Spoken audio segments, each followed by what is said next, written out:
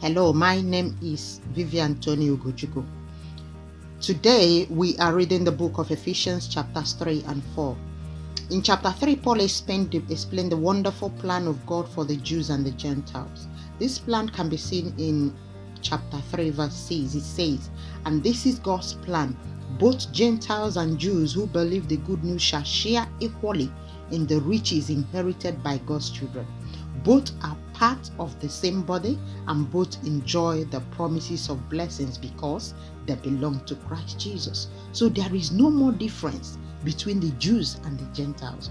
We are the same in Christ. The purpose of this plan, as explained by Paul in verses 10 to 12 of chapter 3, was to use the church to display his wisdom in its rich variety to all the unseen rulers and authorities in the heavenly places. This was his eternal plan, which he carried out through Christ Jesus our Lord. Because of Christ and our faith in him, we can now come boldly and confidently into God's presence. Beloved, God wants to display his wisdom and power through you and me. Paul went further to pray for the Christians in verses 16 to 19 that our eyes of understanding will be open to understand the depth of God's love, so that we will be complete and enjoy all the fullness of life and power that comes from God. In verse 20, Paul encouraged us that it is not going to be by our own power, but by the mighty power of God that is at work within us to accomplish more than we can think or imagine. In chapter 4, he went further to explain the unity in the body of Christ. In verse 5 of chapter 4, he says that there is one Lord, one faith, one baptism, one God and one Father. There is one body, the church, and one Spirit, the Holy Spirit. Verses 11 to 13 talked about the gifts in the body that Jesus Christ gave to the church to equip God's people to do the work of the kingdom.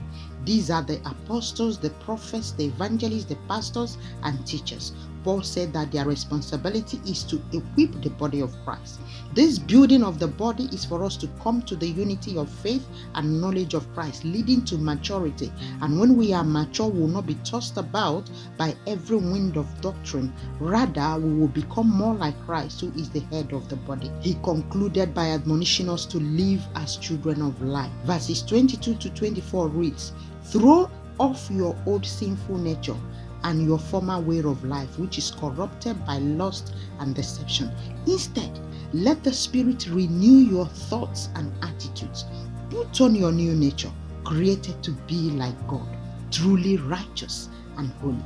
My prayer today is that as we read and study the word, our eyes of understanding will be opened to know the love of God and the riches that Christ has made available to us.